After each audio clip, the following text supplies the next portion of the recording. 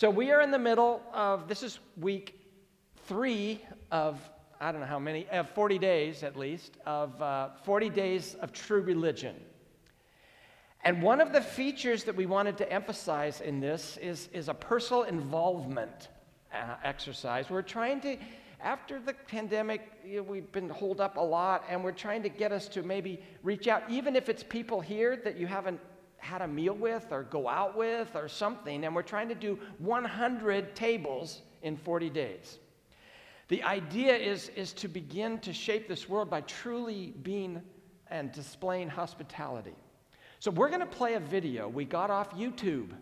We might get shut down on the internet, but this is an educational video because it kind of encapsulates what we want to accomplish through 100 tables. So it was made in 2017 by a Canadian, those Canucks, grocery, food, whatever. Watch this.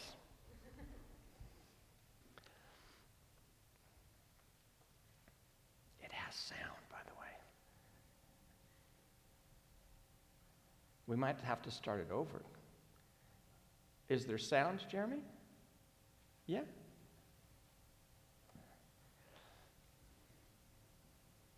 This is lovely. I know the song, but I can't think of it. I could sing it for you in the background. So we're going to try it again. This does not count against my sermon time. Okay. Paul.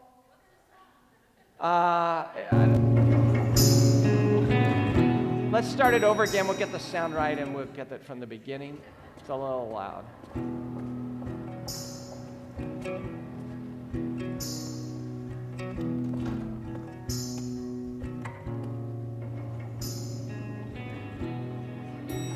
That's it.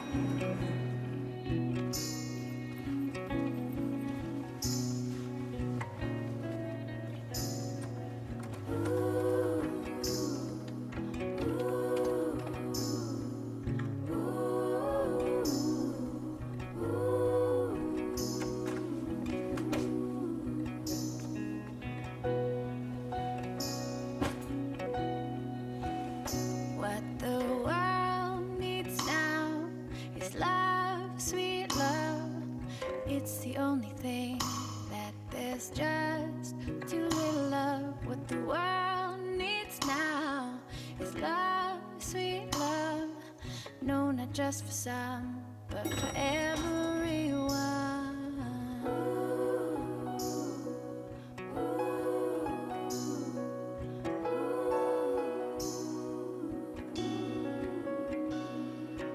Lord, we don't need another mountain.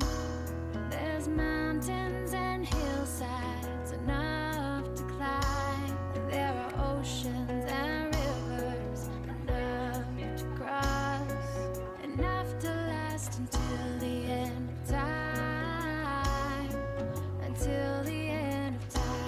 The world needs now love, sweet love. It's the only thing. There's just too little love.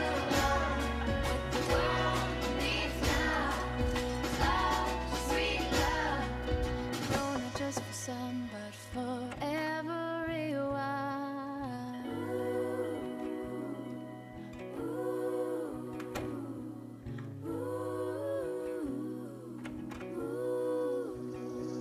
What the world needs now is love, sweet love. It's the only thing. There's just too little love. What the world needs now is love, sweet love for everyone.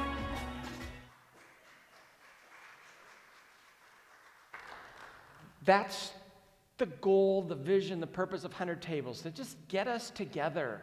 You can go out and meet people. You can invite your neighbors. You can do your home. If you haven't even eaten as a home group, just eat as a home group or whatever. We'll put your picture up if you take it according to the proper rules of etiquette of picture taking. So, and we'll email them to Danny, and all the directions are out there. But that's what 100 Tables is about. It's to get us to think true pure religion impacts the world as we love one another. So in this series, we are exploring our Monday morning faith as opposed to our Sunday morning faith. What happens on Sunday is important, but what happens on Monday through Saturday is equally as important, if not more. So we explored Monday morning from the perspective of the book of Amos last Sunday morning in the Old Testament. This morning we're in James, if you have your Bibles, James chapter 1, verse 26 and 27. That's our text. It's not very long. It's not like 9 chapters like Amos. But to be clear, James does care about what's going on Sunday mornings. He's going to start talking about that in chapter 2, but we're just going to look at these 2 verses in chapter 1. He warns us really that no amount of outward religious activity can compensate if your tongue just does what it wants to do, or your heart's not having any compassion, or your character's unholy. So he gives us 3 marks of true or pure, as he puts it, religion. Let's read the text, James 1:26. Those who consider themselves religious and yet do not keep a tight rein on their tongues deceive themselves, and their religion is worthless. Religion that our God and Father accepts as pure and faultless is this: to look after orphans and widows in their distress, and to keep oneself from being polluted by the world. 3 marks of true or pure religion in James 1. Mark number 1, your conversation. Those who consider themselves religious and yet do not keep a tight rein on their tongues deceive themselves, and their religion is worthless. It's this keep a tight rein. It's the concept in the original of bridling a horse's mouth, which is why some translations will say, don't let your mouth be unbridled, uncontrolled. Some people just have too many opinions, and they share them rather quickly. And because they have an answer for everything and they have the gift of the clever put down, they wreak havoc wherever they go. Sometimes you just need to say, maybe at work, feel free to not have an opinion about this. It's okay. Some signs of an unbridled tongue: vulgar speech, obscenity, indecent language, racial, ethnic insults, humor that's intended to put somebody else down. If you're mean, you gossip, you rumors, you spread them. You publicly criticize your spouse or your children. You can yell and scream and threat and cheap shots, and you just talk without listening. The unbridled tongue. Why is this important? Because Jesus says it is out of the heart that the mouth speaks. So what's going on in your heart comes out in your mouth. Proverbs 18:21 says the tongue has the power of life and death. So every time you open your mouth, either life comes out or death. The Bible speaks of the throat as an open grave in Romans 3. If there's death on the inside, it's going to come out in your words. Did you know that the average person speaks 16,000 words every day? That is the equivalent of a 64-page book. Every day. 64 pages today, 64 pages tomorrow. That's a lot of books, one day after another. If we read your book today, what would we learn about your religion? How did you react under pressure? What did you say to your wife or your children? What did you say in those offhanded comments you made about your friends? How did you respond when you were criticized? And if that doesn't terrify you just a little bit, then you're a saint far beyond the rest of us, or you're clueless about yourself, one or the other. In our days of Twitter and email, we just feel like we need and can share our opinion immediately. And sometimes it's better for us as believers to not. Maybe we need to pray for the gift of silence. It is said once of a famed linguist, he knew how to be silent in 7 languages. But James draws a shocking conclusion when he says that the uncontrolled tongue makes your religion, your faith, worthless or useless. Because unless your faith changes your heart, what good is it? It isn't. A true walk with Jesus begins right here. Bridle your tongue. Mark number 2 is your compassion. Verse 27, the first part of it. Religion that God and our Father accepts as pure and faultless is this. It doesn't get much clearer. To look after orphans and widows in their distress. Okay? Compassion is aroused. It's a kind of love when you're confronted with those who suffer, with those who are vulnerable. And he says a pure and a faultless religion then cares about that. It moves them to action. It's not a self-centered faith. We don't just look at needs and just walk away. Compassion never substitutes for another worship service or another Bible study. Sometimes you got to roll up your sleeves and get involved, which is kind of a big idea here in this 40 days campaign. Pure religion sees the distress of the world and it moves to meet that need. It gets its hands dirty because it comes from a religion that is produced with compassion. James singles out 2 groups that need this compassion: orphans and widows. And then he adds the qualifying phrase, in their distress. He means that those who are alone and forgotten, they precisely need our care because they don't have anyone to care for them, which echoes over and over what the Old Testament has said. Exodus 22, early on, do not take advantage of the widow or the fatherless. Defend the cause of orphans. Fight for the rights of widows. Isaiah 1. Zechariah 7, do not oppress the widow or the orphan. Widows have little legal protection in the first century. That's why Jesus, he excoriated the religious leaders of his day because they devoured widows' houses. And yet they went and made really long public prayers for everybody to hear.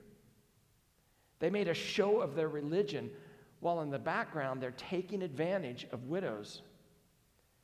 They would convince them to give their money away and give it to them until they were destitute. They devoured the money until she was helpless and penniless. You see, a mark of true religion is this: will we care for those whose need is so great that they can never repay us? Sometimes people talk about people, we need to reach as a church. They usually mean the rich and the famous and the well-connected. They don't usually mean the orphan and the widow. Because what do they have to offer us? Well, faith, hope, and love. To put the matter that way isn't to argue against reaching the upper class. Rich and famous people, they need Jesus too. But we need to recapture this perspective of James. We need to care for those who can never pay us back. God bless those who care for the widows. God bless those who care for single mothers. God bless the nursery worker or the children's choir leader or those who take in foster children or those who adopt children, those who care for the disabled, those who support the orphan or speak up for the unborn, or support crisis pregnancy centers. See, the religion God approves cares for those who cannot care for themselves. It includes orphans and widows, but it doesn't end there. It has to include the unborn and the sick and the dying and the homeless and the disabled and the immigrants and the victims of sex trafficking and the prisoners and the refugees. Anyone that the world, they're just going to overlook them. We shouldn't. We should have the compassion of Christ. A genuine religion is seen in how you speak, in how you are compassionate. And mark number 3 is your character. He says in the last part of verse 27, and keep yourself from being polluted by this world. See, genuine religion keeps you from being stained by the world and its system. Imagine a little boy coming home from school. He's been told every day, don't jump in the mud, don't jump in the mud. But this one day, he's just feeling, and he jumps in the mud. And what's mom going to say when he gets home? That's the picture James has in mind. We live in a dirty world. If we are not careful, we will be stained by moral compromise. We need to see this connection, though, between that mark and the one right in front of it. See, in order to care for the widows and the orphans, you have to go where they are. But in our going, we cannot lower our standards. We can't somehow compromise our convictions. Somehow we have to find ways to get deeply involved in this hurting world while we make the wisest choices we can possibly make. We need to know where our limits are and stay within them. I can do this, I can go there, I can't do this. But notice, James doesn't say keep others unstained by the world, because that's where we usually go, and we judge each other. I'm not called to be the moral judge of anyone else. I am called to judge my own actions. I am only accountable for the choices I make. And it's a good thing when we're in the world. It's a bad thing when the world is in us. Conversation, compassion, character. They mark true religion. But at this moment and in this series, we need to drill down a little bit. We need to go a little bit deeper. Because how does what we say and what we feel and how we are impact our response to people with real needs? You see, what is underlying this issue in James and in Amos and in our world today? What is the problem which promotes our compassion and puts it into action?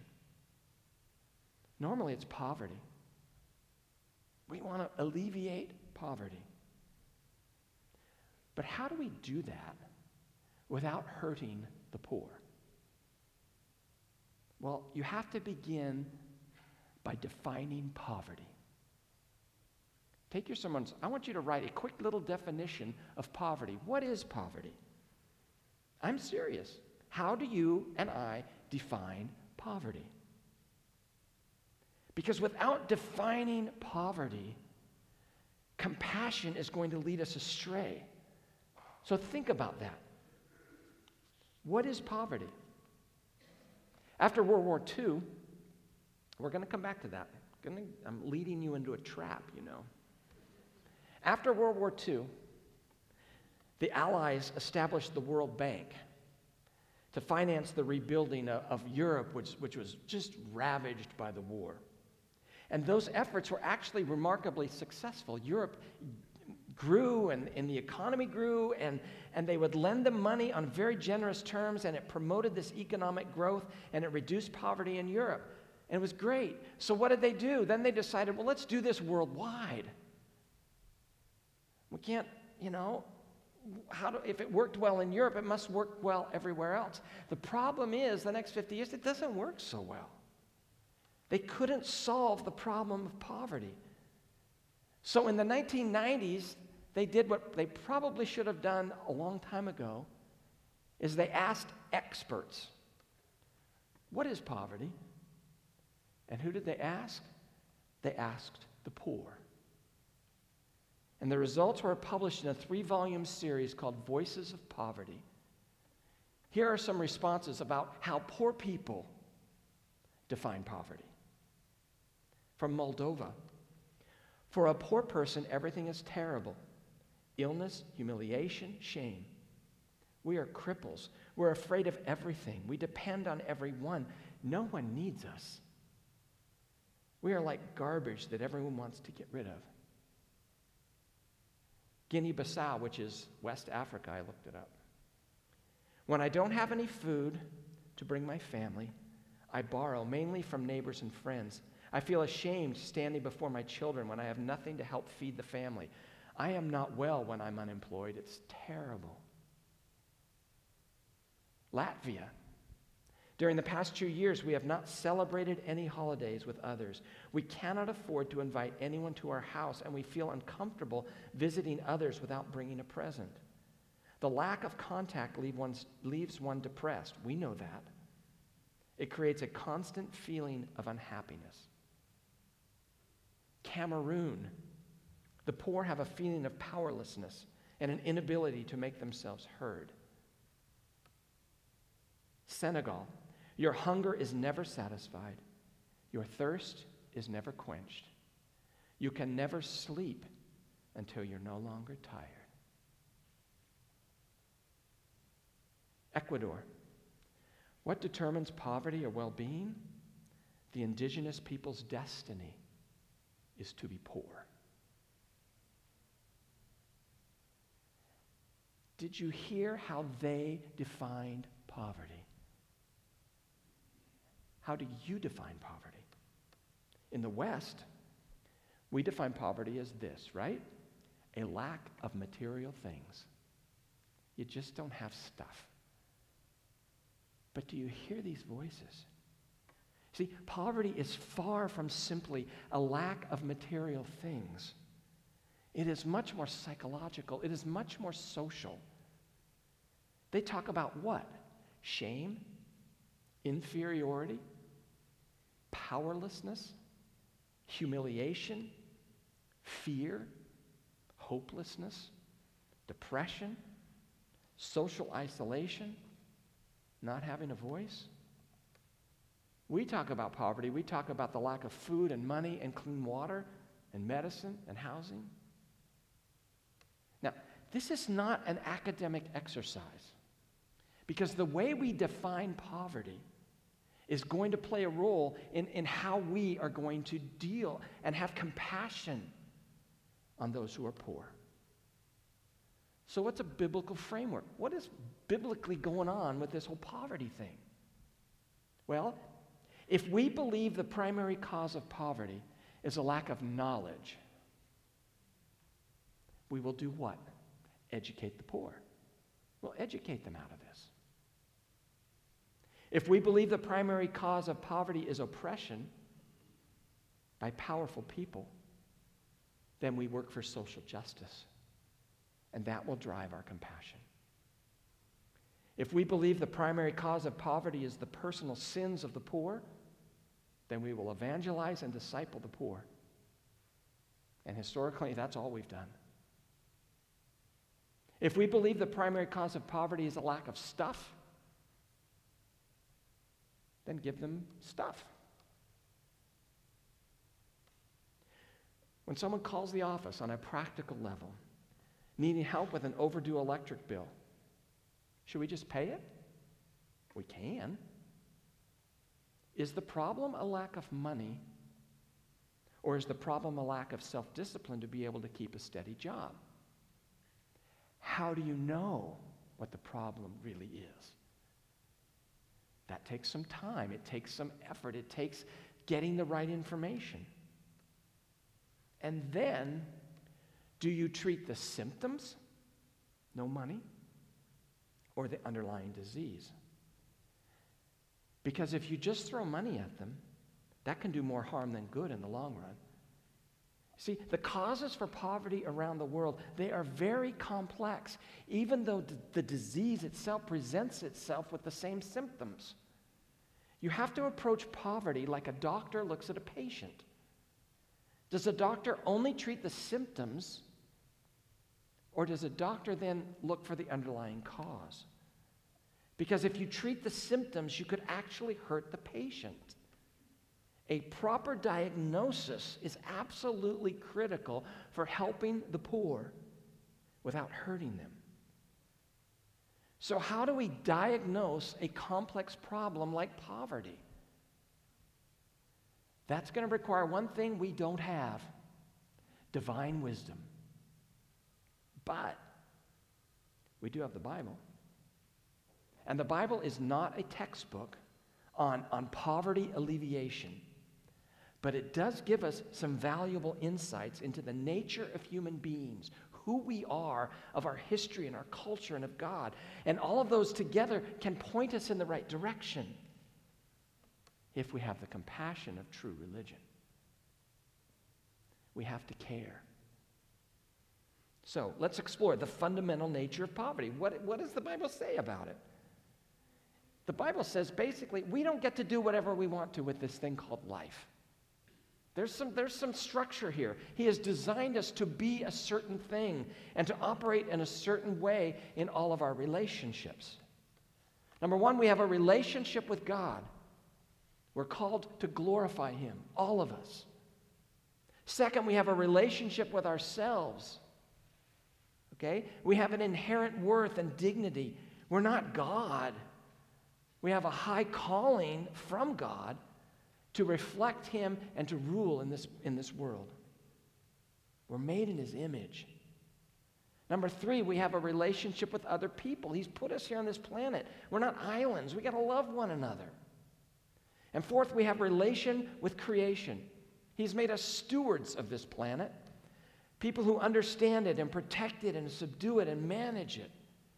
It's His creation, and He gives us the keys and says, now deal with it. So we are multifaceted as human beings. We have all of these relationships. Therefore, if we are going to deal seriously with the issue of poverty, we have to approach it in a multifaceted way too. In the West, what do? We reduce it to the physical. And we in the West, we focus all of our poverty alleviation efforts just on material solutions. Take an offering and send the money. But we're more than that. We as people are spiritual and social and psychological and physical beings. So we got to think more holistically about this issue. Because dirt matters. So do giraffes. So do water wells. So do families and schools and music and crops and government and business. See, you've got to engage with the entire creation, including the culture. And then we have to begin to think about poor communities as part of the good that God has created. They're part of the world that He created and that Jesus is sustaining. They're not filth. They're not rubble. Though they've been touched by the impact of sin. See, we are not bringing Christ to poor communities. He has been active in those communities since the creation of the world. Part of working in poor communities involves discovering and appreciating what God has already been doing in those communities all along. He's been there. Just because we haven't been there doesn't mean He hasn't been there. So we come to all of this with a sense of humility and a sense of awe. Now, of course, they might not recognize that God's been at work. In fact, they might not even know who God is.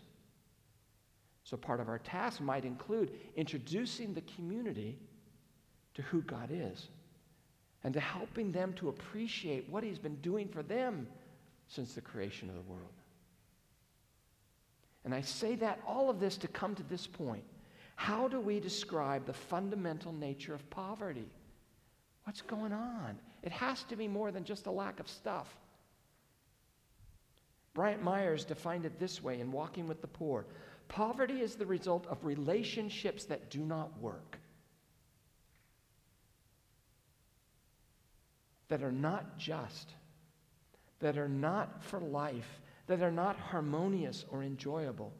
Poverty is the absence of shalom, peace, in all of its meanings.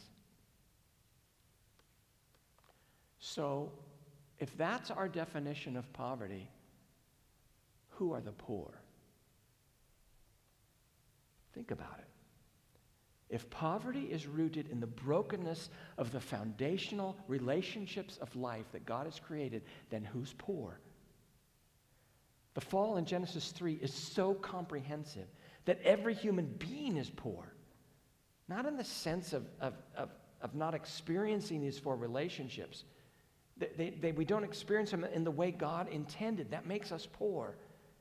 And after spending time in Amos and now in James, one of the things I want us to learn is this.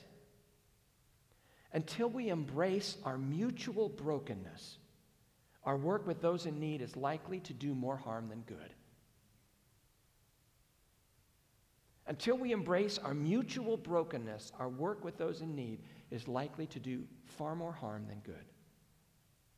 Shame, which is a poverty of being, is a major part of the brokenness that the poor experience in their relationships with themselves.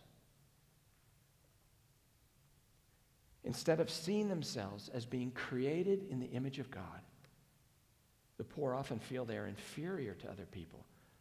Therefore, what happens? Well, they don't take the initiative then and seize the opportunities to improve their situation. They're locked into material poverty because of how they view themselves. And then there's this, the economically rich. We suffer a poverty of being too. We have God complexes, which is a rather subtle and unconscious sense of superiority, because we believe that we have achieved our wealth through our own efforts. We did this. Therefore, we've been anointed to decide what's best for low-income people, because they're always inferior. So it seems to me we are part of the problem. Do you want to help the poor? Why? Why does somebody want to help the poor? Be honest. What truly motivates us? Do you really love poor people and want to serve them, or do you have other motives? Honestly, part of what motivates me to help the poor is a felt need, because I want to accomplish something significant in my life. I want to feel like I've pursued a noble cause. It's an ugly reality, but it's what Paul says is true about the human heart. When I want to do good, there is evil right there with me. And here's what I'm trying to say. One of the biggest problems in many poverty alleviation efforts is that our plan and how we do it makes poverty worse, not better. And the poverty of being of the economically poor, we encourage that. We help them to feel more inferior and more shame. The story is told in the book When Helping Hurts of Creekside Community Church. It was an inner city church of yuppies, of young urban professionals in a large downtown area. It was near a housing project. It was full of people with high rates of unemployment. They had a lot of domestic violence, a lot of drugs, an inner city project, teen pregnancy. And most of the people in that church, these young folks, they didn't want to go into that housing project. But the pastor's like, yeah, we got to show them God's love. How are we going to do this? And so one Christmas they decide, it's time to do something. It's time to make a change. So what can we do? Well, believing that poverty is primarily a lack of material resources, they're going to address the material things. We can take these children Christmas presents. And so they did. They went around singing Christmas carols and giving children gifts.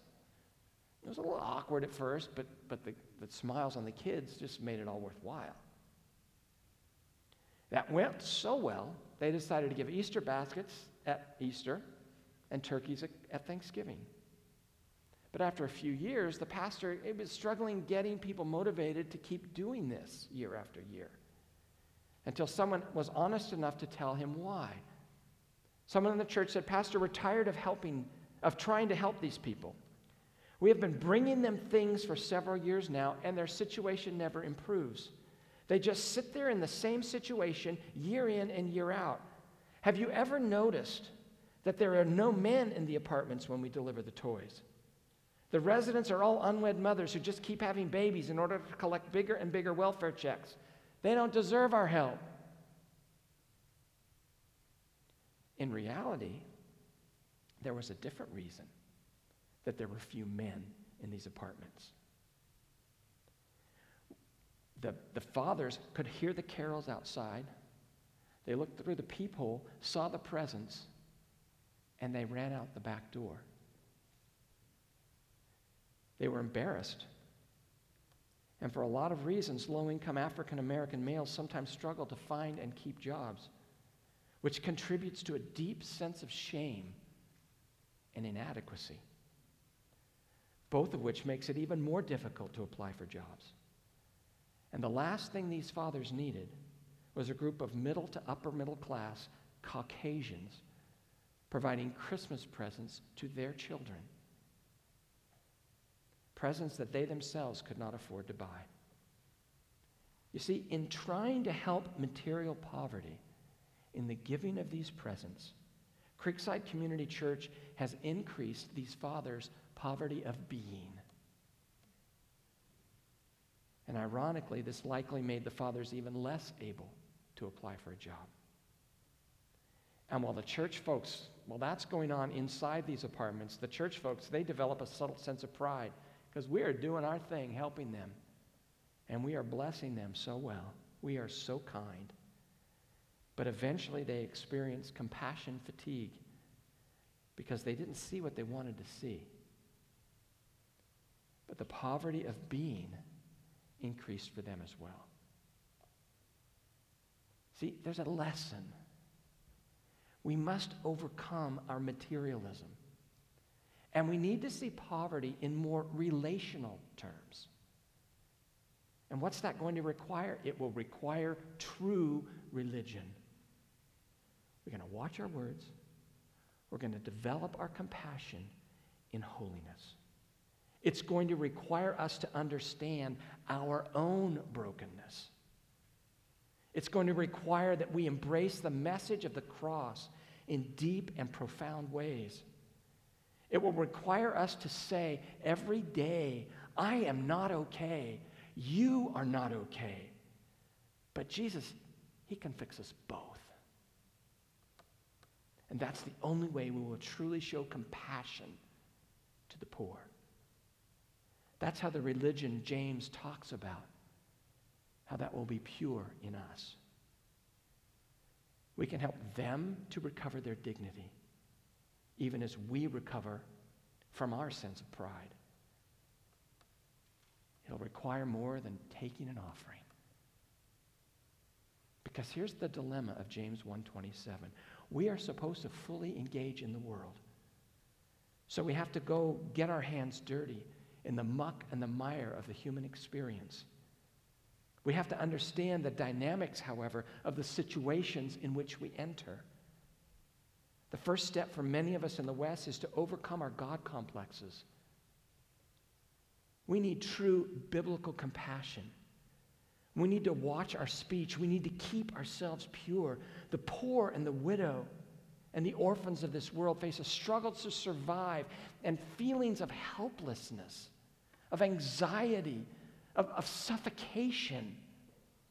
They're desperate, things about which we know nothing most of the time. They are trapped by multiple, interconnected factors. Sure, they've got insufficient resources, but they're very vulnerable. They're powerless. They're isolated. They get sick and it just wipes everything out. They are like bugs caught in a spider's web.